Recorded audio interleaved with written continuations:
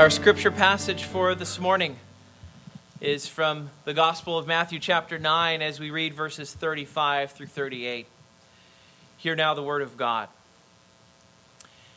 And Jesus went throughout all the cities and villages, teaching in their synagogues and proclaiming the gospel of the kingdom and healing every disease and every affliction.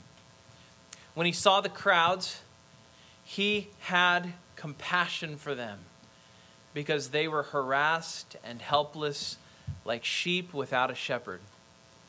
Then he said to his disciples, "The harvest is plentiful, but the laborers are few. Therefore pray earnestly to the Lord of the harvest to send out laborers into his harvest." Thus ends the reading of God's holy, inspired, and inerrant word. May he lay its eternal truths on our hearts this morning. Let's pray together. Lord Jesus, would you speak to us plainly by your word? We are people in need of hearing from you. And when we hear from you, we do so not by our own strength, but we do it with the help of your Spirit. And so we ask you, please send him this morning. Make us hear this morning. Unstop our deaf ears. Soften our hard hearts. Help for us to hear this message as something we need to hear and not simply our neighbor needs to hear. We ask this in Jesus' name. Amen. You may be seated. Sometime back, we finished looking at the Sermon on the Mount in chapter 7 of Matthew. And back when we were looking at Matthew chapter 7, I told you that we were moving from studying the most famous sermon ever preached to studying the most famous life ever lived. And then I told you we were going to see a series of 11 miracles. And now actually that has happened. That's taken place. Jesus' authority to heal has been evident. We have seen Jesus heal the leper, the paralyzed servant, Peter's mother-in-law. We saw Jesus calm the storm. He healed the two men with the demon. He healed the paralytic. He raised the little girl. He healed the woman's bleeding, the two blind men, and he healed the mute man. So depending on how you count those, that should be 11 miracle accounts that Matthew has given us here, all of them for the purpose of convincing us that Jesus is the Messiah and that we should trust him with all our hearts. That has been the point of all of these miracles. And so now, having shown the disciples who he is, we begin a new part in the narrative as Jesus sends his apostles out. Sometimes this portion of the narrative is called Jesus' mission discourse. But please remember how all of these are connected. Now that the apostles have heard Jesus' authority, now they've seen Jesus' authority, they move to spreading the word of Jesus' authority. So they have been educated, they have seen for themselves, they have heard for themselves, and now what are they supposed to do? They are supposed to go out and take that very thing that they have internalized and learned and developed a love for, and they're supposed to go out with it. And Jesus has words for them as they go to do this. Think of the contrary example. Think of if Jesus had just sent them out before they knew him, before they had spent time with him, before they had seen his miracles. That would, in some ways, it would be ridiculous, right? There's no content to what they're going to be saying. And this is true of us too, right? When I was a new Christian, I was very excited. I wanted to tell others about Jesus, but honestly, I knew very little. I had plans to lead Bible studies because this thing had meant so much to me. But when I look back, those Bible studies I had planned had no content because I didn't know what I was going to talk about. I just knew that I loved God. And actually, that means a great deal. That means a great deal. Having a lot of zeal, people see that. They see that love. There's something contagious about it. And yet at the very same time, I wanted to tell people things I didn't understand yet. I wanted to talk about something that I didn't have the content for. If anyone had ever asked me a follow-up question, every answer would have been, I don't know. Now, it's still, I don't know, like 50% of the time. You've been here for Sunday school. You know that. But there's this humbling reminder that we can't teach or spread the message about a Savior that we don't know yet. And the disciples are going to be commissioned by Jesus to go out into the harvest next week. So when we look at that passage, we're going to see him actually doing the commissioning. But this week, Jesus sets the stage for the sending. And so as he begins the discourse on mission, he starts by highlighting the urgency of the work that's ahead. That's what this passage is. This passage is about the need for the work, the need for what he's about to do. When he sends them, he wants them to know he's not sending them out to do busy work. If you were ever in school, you probably got busy work. Now, I'm sure not at St. Stephen's, but if you ever went to school anywhere else, even in seminary, I got busy work where I was like, the teacher needs me to give him something to grade. I can tell. Jesus is not giving busy work. That's what he's saying here. He's like, just so you know, the thing I'm sending you guys out to do is not busy work. It's the opposite. It is something that is urgent. It's something that's important. This is really needed. He wants us to know that it's urgent because the gospel is not meant to remain in a static holding pattern around the church. Right? The good news is not something for us to keep to ourselves. The gospel's not a mascot. The gospel is not a garment of clothing that identifies us. Oh, look, he's wearing the right uniform. He said the word gospel. The gospel is the message of the saving power of Jesus to rescue sinners. It's not a shibboleth, right? It's not a shibboleth, the thing that we just say and people go, oh, I know he's in my camp. He said the word gospel. This guy preaches the gospel. He said the word gospel, right? That's not what the gospel is. That's not what it's supposed to be. The gospel is the message of salvation. And Jesus is beautifully showing that to us this morning with his sincere, big-hearted response to the crowds. He is surrounded by all of these people, all of these sinners who are in need of a Savior. And he doesn't want us to see his reaction to the crowds today and then come away with this clinical opinion, right? He doesn't want us to come away cold or hardened. He wants us to feel it in our bones the way that he does, right? That these people need to know the rescue of Jesus. He wants more than just for us to be observers. He wants us to feel it in our hearts, just like he does. And so I want you to notice three things about what happens here today. First, notice what Jesus saw. Second, notice what Jesus did. And then third, this morning, I want us to learn the lesson, what Jesus expects. What Jesus expects. So the harvest is plentiful, but the workers are few. What would Jesus have us do today? What would he have us change today? How would he see our attitudes change today? Even just looking at how Jesus teaches and how Jesus feels about these people should land on us. It should have an impact on us. So first, we come to what Jesus saw. The passage begins in verse 35. It says this: Jesus went throughout all the cities and villages. When he saw the crowds, he had compassion for them because they were harassed and helpless, like sheep without a shepherd. Then he said to his disciples, the harvest is plentiful, but the laborers are few. So Jesus is now preparing to head up a missionary work. It's a missionary work that's intended to go to the wider region of Galilee. And as he goes, he's looking, he's watching, he is observing, and he's looking at these people and what their lives are like. And the first observation, first thing that the text says in verse 36 is it says he saw the crowds. Jesus saw the crowds. He saw them. He didn't just observe them. He saw them, right? He saw them because he cared about them. He didn't notice that they were there. He saw them. He saw them because these were people who mattered to him.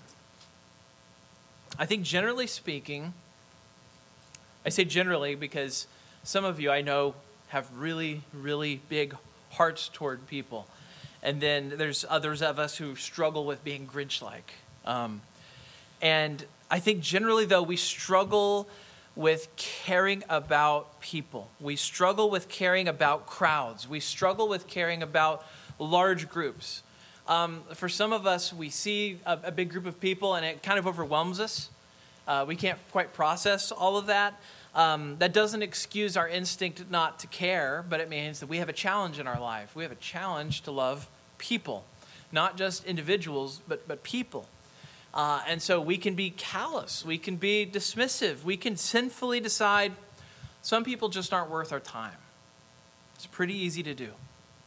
But Jesus, with his big heart, looks at each person in that crowd and he has a deep regard for them. Why? Each of them is a human being made in God's image. They're all marked by him. They all bear the imprint of him on them. They're valuable to him. They are people with an eternal soul. Sometimes it's easy for us to lose this. One of the passages, and I've probably quoted it before just because it means so much to me. C.S. Lewis talks about the value of a human being in his book, The Weight of Glory.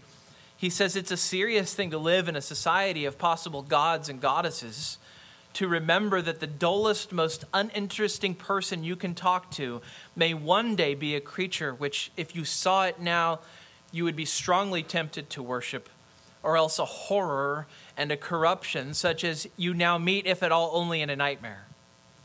All day long, we are in some degree helping each other to one or the other of these destinations. It is in the light of these overwhelming possibilities that we should conduct all our dealings with one another, all friendships, all love, all play, all politics. There are no ordinary people. You have never met a mere mortal. Of course, he doesn't believe in gods and goddesses. He's using exaggerated language to say that we often devalue and dismiss people. We miss their value. This may be a crowd, but it is a crowd made up of people, immortal people who will live forever in one destination or another. And Jesus has the perspective that often we are missing. We can forget. Jesus never forgets. Jesus sees the value. Something else Jesus sees besides the crowd, he sees their helpless condition. Matthew tells us that he saw that they were harassed and helpless like sheep without a shepherd. The language here is the language of being troubled, of being weary, of being beaten down. They were like a bunch of rudderless ships with no direction. They don't know their purpose. They don't know why they were made. Israel, ever since the time of the prophets, had sat under these ambitious leaders, these ambitious rulers, ambitious kings, even many ambitious judges. And all of them, to one degree or another, promise some kind of liberation, some kind of leadership. They want to liberate Israel from the Roman oppressors. They want to liberate Israel from the Babylonians. They want to liberate Israel from, you name it, every obstacle that was around them. And everybody's promising, I'm going to give you direction. I'm going to give you liberation. Put me in charge. I'll be your leader. But even when Israel got strong leadership, that was not what their souls needed, right? And oftentimes you see this, that the better off, materially speaking, Israel was, the more devastating was the fall, because they would cling to their stuff and they would cling to their things and they would lose their hope in the Lord and they would worship other gods. And we could have the best leader ever as a nation. And apart from Christ, we would still be like sheep without a shepherd. We would still be harassed. We would still be helpless, because worldly leadership is not what we need. It is easy for us to refuse to see, like Jesus does, right? It's easy for us to either ignore or dismiss the masses of people, even in this very city. Do you yield to that temptation, Evergreen family? Do you ignore the crowds? Do you ignore the people of this city? Have you somehow decided the city's just too lost, it's too secular, it's too godless, it's too permissive, it's too liberal, it's too fill in the blank, right? Whatever your issue might be, we often decide to think of the people in the place where we live as our enemies instead of as sad, lost, unforgiven, unredeemed, immortal people who need compassion. We cope with the problems by writing them off. It is easy to do. In fact, it's probably the easiest way for us to cope, by just making enemies out of them. Are we willing to take the note from Jesus here? Are we willing to take the note from Jesus and see, will we ask God, Lord, open my eyes and soften my hearts? Will we be able to resist the pull of the age? Because the pull of the age, I don't know what you think of when you think of the spirit of the age. The spirit of the age is the spirit that says, let's politicize everything. That's actually the spirit of the age right now. And when we do that, instead of looking out there and instead of seeing sheep without a shepherd, do you know what we see? We see political interest groups. We see categories of people who are either getting in the way of our plans in the culture wars, and we decide their value based on their utility to helping us to achieve whatever goals it is that we think that we need to have. I'm not telling you cultural issues don't matter. Do not hear indifference in what I say. I care about issues too. But when we make those issues the lens for how we see all of our interactions and all people, we will slip into categorizing everyone we meet as soon as we know what their views on this or that issue are. Are they useful to me, or are they an obstacle to what I want? What if we've got another category that we need to start putting people in? Sheep without a shepherd. Sheep without a shepherd. Jesus sees it, right? He sees them that way, right?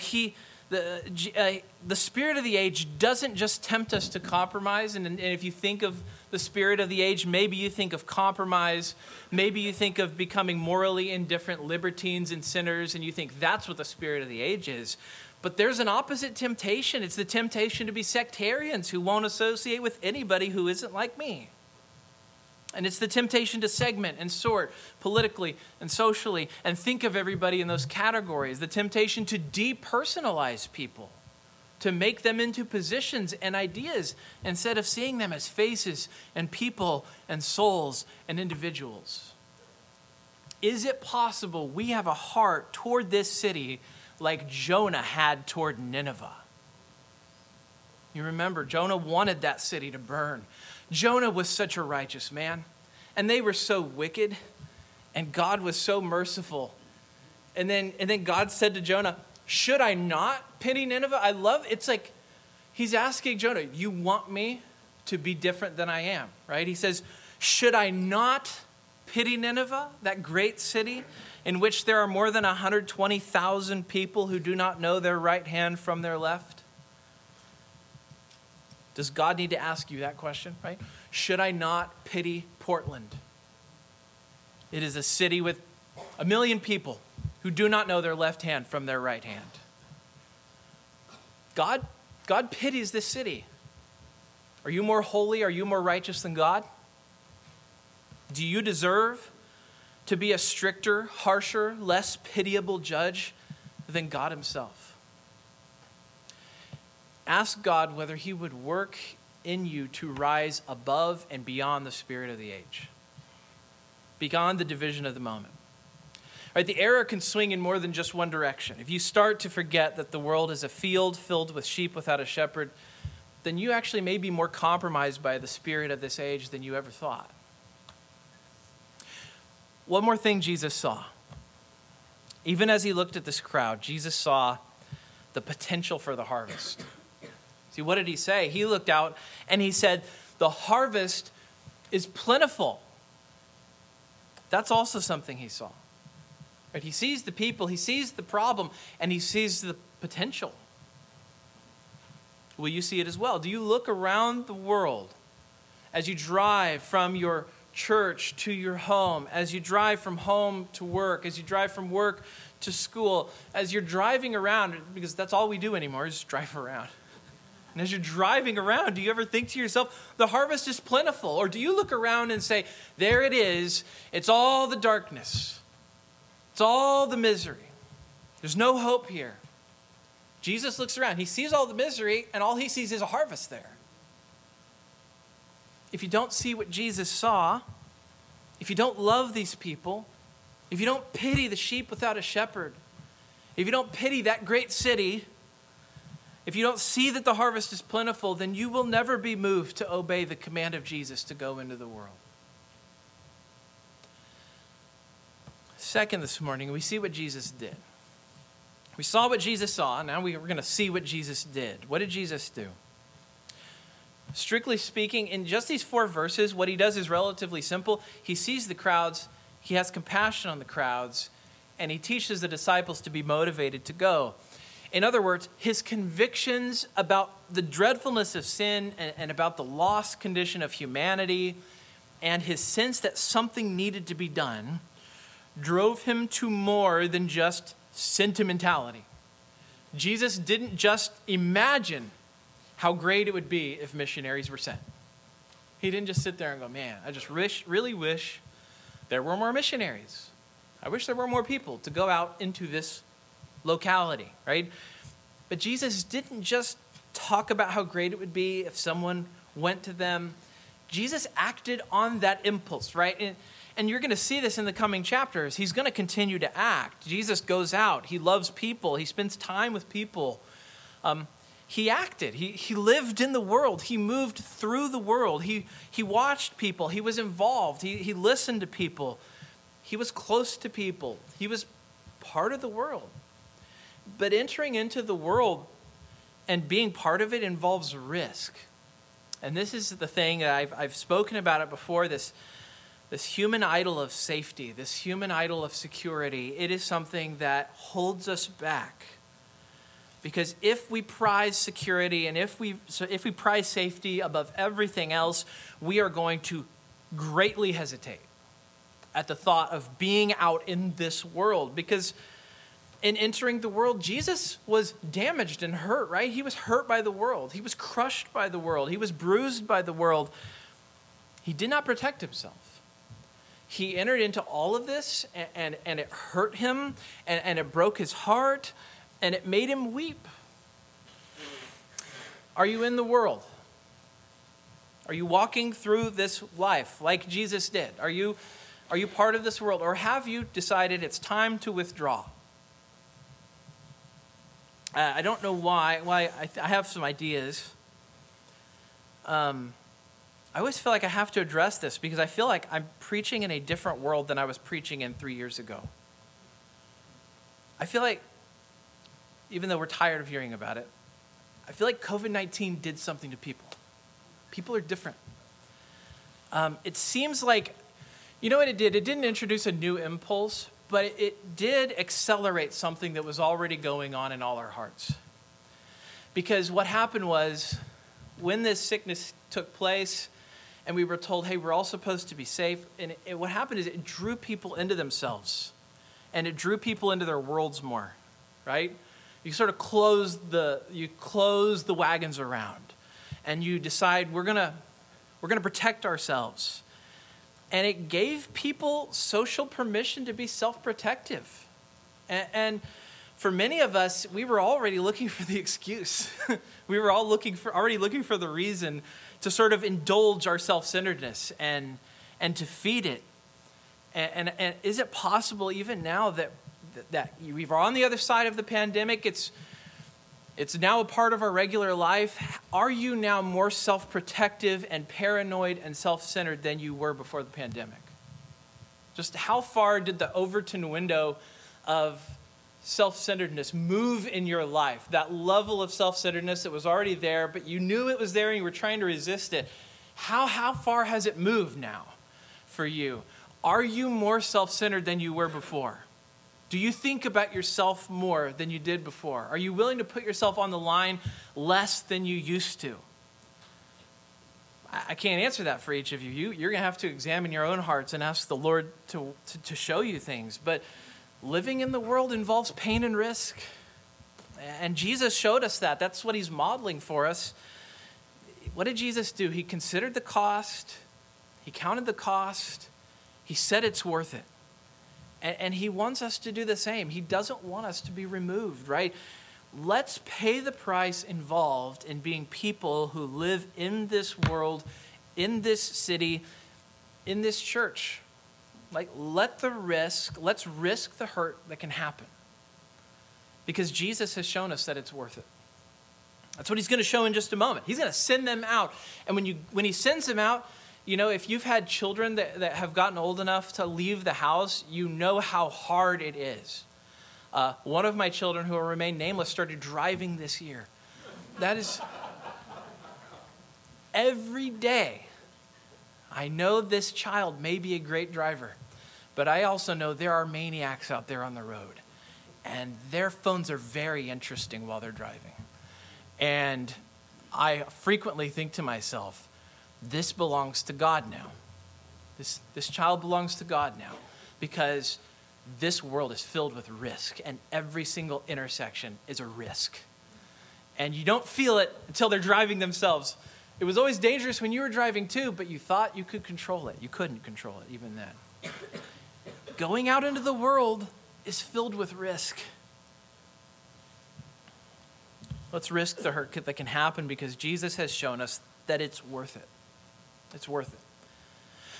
In our next point, we're going to see this. Jesus is very concerned for his people, that they won't love people or have the same compassion he does. He's concerned that that's the case. Now, we cannot be Jesus. We are not called to be Jesus in any literal sense. He's the one and only Savior. He's the Redeemer. He's the ultimate missionary. He's everything that people need. And yet he calls us out, and he calls us to more than simply look at him. He calls us to live among them and point them to him. That's going to involve risk. Right? We are not the Redeemer, and yet Jesus wants us to do what he did in many respects. He calls us to not just talk about his compassion, not just talk about missions, not just talk about the ideas of all of this. He expects us to act on these things that we say we believe. Will you do more than just talk about loving people? Will you go among them, and will you love them? Will you have relationships? Will you get to know them? Will you get to speak when you have opportunity? What did Jesus do? He went into the field, and he opened himself to suffering, and he opened himself to hurt. What did Jesus do? Third, we also see what Jesus expects. It's really not hard to see what Jesus expects, because after he sees the people and after he tells the apostles the harvest is plentiful, he makes an application of his observation. Right? Jesus doesn't generally preach sermons that don't have applications. He's very big on application. And he's always got something that he wants them to know about the thing that he just said. And what's his application? His application is, these people need a shepherd. These people need a protector. These people need harvesters to go out among them, right? That's his observation. Therefore what? What does Jesus expect? What's the lesson? He says, the workers are few, therefore pray. That's his application. That's the first thing he starts with. He starts with prayer. Jesus begins with prayer. I think we don't think of prayer as doing. I think that's a huge mistake that we make in our minds and in our hearts, that when we think of prayer, we don't think of it as doing anything, which is very foolish. I mean, we instinctively do it, but it is foolish. It's honestly unbelief to think that prayer is doing nothing. I think it's great that Jesus starts with praying here, precisely because it's so important. He's letting us see that it's important. He doesn't just say pray. He actually says pray earnestly. Earnest prayer is not something we think about very much. It's not something we talk about very much. I'm not even sure any of us know what would be the difference between praying and praying earnestly. The first time you see earnest prayer in Scripture is in the book of Jonah. It's actually right before God teaches Jonah his lesson about not loving the city. In Jonah 3:8, Jonah's gone to the city. He's told these people what God's going to do. And in Jonah 3:8, it says that Nineveh called out mightily to God. And the word for mightily in the Greek version of the Old Testament is the word earnestly, the same word that he uses here. Jesus is telling us to pray like the Ninevites. He's telling you, pray like Ninevites. He's saying, the Ninevites didn't just call out. They called out earnestly. They called out mightily. They called out greatly. Why? Because the problem was so severe. In Acts chapter 12, verse 5, Luke tells us Peter was kept in prison, but what happened? Earnest prayer for him was made to God by the church. Right? And in both of these scriptural instances, these people are in truly dire straits. They are completely helpless on their own. They are powerless. They have nothing they can do. And without any power and inability, all they can do is pray. Jesus says, pray earnestly. Earnest prayer it's serious, it's eager, it's intense prayer. If you think about the people in your life who pray and maybe who are great at praying, you think to yourself, man, I wish I could be a holy person like that. I really wish that I could be a sanctified person who could earnestly pray. But think about this. You don't have to be especially sanctified to pray. If the Ninevites can make earnest prayer, surely we can, right? We don't wait to get to level 10 of our sanctification before we pray earnestly. Because see, it turns out the real secret to earnest prayer is not a glowing halo or a righteous disposition. The real secret is weakness. The real secret is need. The real secret is powerlessness. That's what it takes to make earnest prayer. Hudson Taylor was a missionary to China for 51 years. And I love this quote from Hudson Taylor. He said, God uses men who are weak and feeble enough to lean on him. God uses men who are weak and feeble enough to lean on him. Are you that weak? Are you that feeble? Then you are a great person to pray earnestly. Are you unable to accomplish God's mission on your own? Then you are a prime candidate for earnest prayer. Pray earnestly for what? He says pray. He's putting content to the earnest prayer, right? It's not just pray generally in a way that sounds serious. He's putting content to it now. He's giving us in the application what we actually should pray for. He says, pray to the Lord of the harvest to send out laborers into the harvest. That is the content of the prayer that he says helpless people should be making to him. Right? This is God's harvest. We just need people to labor. It's interesting, this interplay here between our helplessness to do what must be done and the responsibility that we have to actually go. Right? We're called to go, but even in the going, we're leaning on him. Even in the going, we're going with his power. Even in the going, we're going with his energy. Jesus has been feeding his people with the word. And now what does he do? He expects them to go from being recipients of his ministry to being agents of his ministry. And that's the other implicit therefore. And this is the therefore that we'll see more next week. Therefore, you go out into the harvest. Right? Don't just pray for God to send someone else. I think that might be how we're tempted to pray, right? Lord, send someone. Send somebody. And then we just kind of are like, that's not somebody that's not me, you know? When we think about that, I think we might immediately think, when we pray about God sending people into the harvest, I think we think about foreign missions. Now, we have to admit, obeying Jesus, for some of you, I hope might actually mean becoming a foreign missionary. I hope there's somebody in this room that right now God is at work in your heart, and he is giving you a heart for a people group who have never heard from Jesus before. The Apostle Paul said it was his ambition to preach Jesus where he had not previously been named. And I do pray that would be the case for some of those here in this room, that God would be raising up foreign missionaries in our midst to go out to the nations. But I think oftentimes we protect ourselves from the command of God by mentally overstating what God is calling us to do, right? Because whatever else it means, what Jesus does here certainly means being a domestic missionary, right? Because when he sends them out, they're not going 1,000 miles from where he is, right? They're going to the surrounding area, right? They're doing what you would think of as missionary work, but it's right around where they already are, right? And so if you're a follower of Jesus, you're a domestic missionary. You're a domestic missionary to the place where you live. Because if you live here, then you've been called here. There's no question you've been called here because he's put you here, right? And so if you live here, then you've been called here. Think of what missionaries do. In fact, we've heard from the missionaries we support. We've heard what their work in the field is like. Some of them show up at the mission field, and what do they do for the first several years? They just learn the language.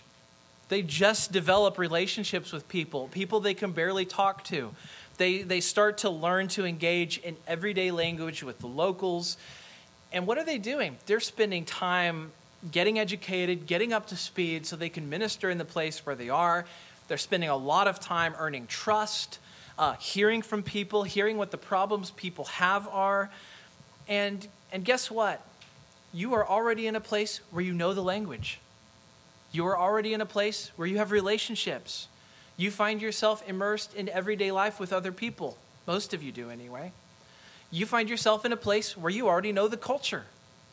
You already find yourself in a place where you aren't an outsider. God has been preparing you all your life to be a missionary in the Portland, Beaverton, Aloha, Hillsboro, Forest Grove, Oregon City, Tigard, fill in the blank region. You are ready. You may not be a preacher, but I'm sure of this. If you're a communing member, then you know the gospel. If you're a communing member, then you know that you are a sinner in need of a Savior. You know who the Savior is, and you know where people can hear about him. You have all the essentials. You have your satchel, you have your walking stick. You are actually ready to go out and meet people who need the gospel. What is our excuse for not laboring right now in the harvest where we find ourselves? There was a leader of the Moravian church. His name was Count Zinzendorf, who by far had the best name of the Reformation. And I had to look 1,000 times to make sure Zinzendorf was a real man, and he was. And he said this. He said, "The world is the field, and the field is the world. And henceforth that country shall be my home where I can be most used in winning souls for Christ." Now, some of you I know are doing this, right? And you have done it, right? You tell me about conversations that you have with your coworkers. You ask for advice about talking to somebody from a different religious background. You've told me about the challenges that you have talking about Jesus with coworkers or fellow students or neighbors. Some of you have even shared the gospel. Some of you have invited your coworkers to church. We've even baptized one of them, right? Praise God. And we should not, though, coast on the labors of others. We shouldn't think to ourselves, well, someone is doing it. I'm glad someone is doing it, right? And then we sort of breathe a sigh of relief and we set the responsibility aside for ourselves. Is it possible that you think you can't do it because you don't see very many people? It's possible. Maybe we have closed off lives. I don't know who you see each day. I don't know the interactions you have, but is it possible too that our worlds are a little too closed off? Maybe we need some hobbies. Maybe we need to go to the community center and exercise even though we don't like exercising. I don't really know particularly what it looks like in your context, but if you're physically able to go out there, then it's important for you to ask the question, what can I do as a missionary in the place where I live? Now, there is a difference between a missionary and missionary work. I'm trying to make a distinction here between what an average Christian should be expected to do and what a professional called missionary on the foreign mission field does. And there's a great deal of hair splitting that we could do when it comes to that. But even if you're not physically able, let me go back to something Jesus said at the very beginning. Pray for the Lord to send out laborers. That's his application here. He says, pray. Some of the most incredible laborers in Jesus' harvest are people who are unable to move very much, but they can pray. They can move mountains by calling out to him. I can't tell you how blessed I've been in my ministry and how blessed I have been just to witness the prayers of people who can't be even in church each week due to physical challenges. And I would And I have one lady in mind that I remember visiting once, and she told me, she said, Pastor, I can't get around much, and I don't see very many people, but at least I can pray. And I'm very sad that she couched that like an apology. I'm so sorry that all I can do is pray. I wish there was something I could really do. And it was very important to me that this woman and anybody else who's in her shoes hear this. The ministry of prayer is a real ministry. It is a real and tangible way of loving God's people and loving God's kingdom. Please never let anyone tell you that prayer is just words. Please never let anyone tell you that prayer is something that you should apologize for because it's quote unquote all you can do. I really believe that the power of the church has rested in God graciously answering prayers for the church. God has been kind to his church because people have been praying for his church. If you've been blessed here, it's because there are people behind the scenes, not up front here, who are praying for it. There are people praying for the gospel ministry here, and if you've been blessed, then God's been answering prayers. Please know that is a significant way for you to do the thing that Jesus is talking about here. Even if you can't go out in the world, and even if you don't see a lot of people every day, you can always be in prayer. You can always pray.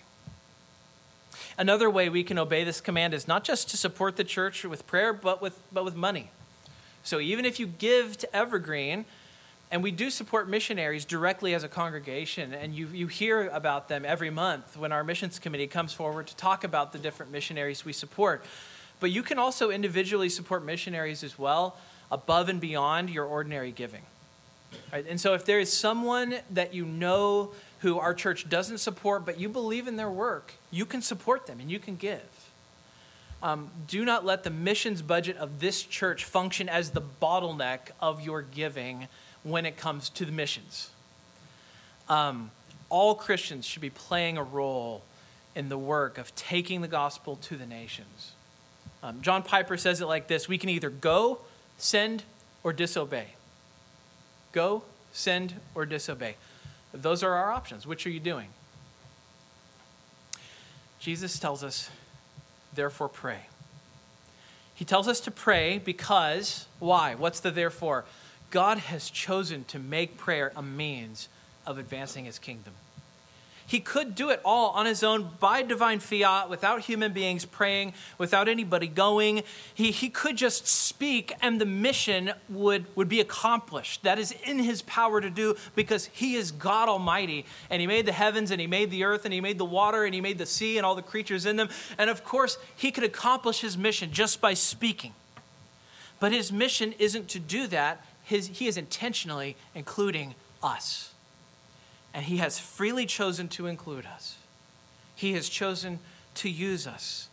He has chosen to use human messengers to do divine work. He's chosen to listen to human prayers for the advance of the gospel. He lets us be a part of this. And so let's do this today. Go, send, or disobey. Let's pray. Heavenly Father, may we not be those who make excuses for ourselves, who hide behind the obedience and work of others, who ride the coattails of others. Instead, would you give our church obedience, not just our church, oh God, but your church. Would you start, though, with each of us individually? Would you make each of us faithful to your word? Would you make us prayerful? Would you make us hear your word, taught in your word? Give us a hunger and thirst for the spread of your word. Make us hunger and thirst to see the nations of this world turn to you, men and women, boys and girls from all tribes and tongues and nations. But help us to start here where we are now. Give us a love for the lost. Give us the heart of compassion that we saw your Son have toward the crowds. We ask it in Jesus' name. Amen. even your approaching blindness, even your physical disability, even your toothache, whatever it may be, He is working for your good. If you are a believer, He is working for your good. He is shaping you. And being shaped is not easy, right? An artist doesn't shape a piece of granite into its final form simply by rubbing it a little, right? It happens by hard, jarring strikes, one after another. And each strike is unpleasant, and at the moment it seems hard. He's shaping you for your good. And your good, as He defines it, is not comfort. I know you wish it was. Sometimes, most of the time, I wish it was. Your good, as He defines it, is not wealth. It is not ease. It isn't even an absence of pain, though you may wish that it was. Your Father loves you too much for that. Instead, your good, as He defines it, is holiness and likeness to Christ. Paul in 2 Corinthians 4 says this, suffering Christian, I hope you can hear this right now. So we do not lose heart, though our outer self is wasting away, our inner self is being renewed day by day. For this light momentary affliction is preparing us for an eternal weight of glory beyond all comparison, as we look not to the things that are seen, but to the things that are unseen. Has He been striking you, chiseling you this past year? Is He shaping you right now? You can feel the hammer. He's preparing you. He's preparing you for the eternal weight of glory. He is working all things for your true good. He is. You can trust Him to do it. Let's pray. Lord Jesus, would you prepare us to suffer? Whether we are suffering right now as I speak, or whether suffering is on the horizon. Whatever our situation, please do not leave us as we are. Remind us that we can trust you to prepare for us an eternal weight of glory, not worthy of comparison with the momentary afflictions that we are experiencing. It's in Jesus' name that we pray. Amen.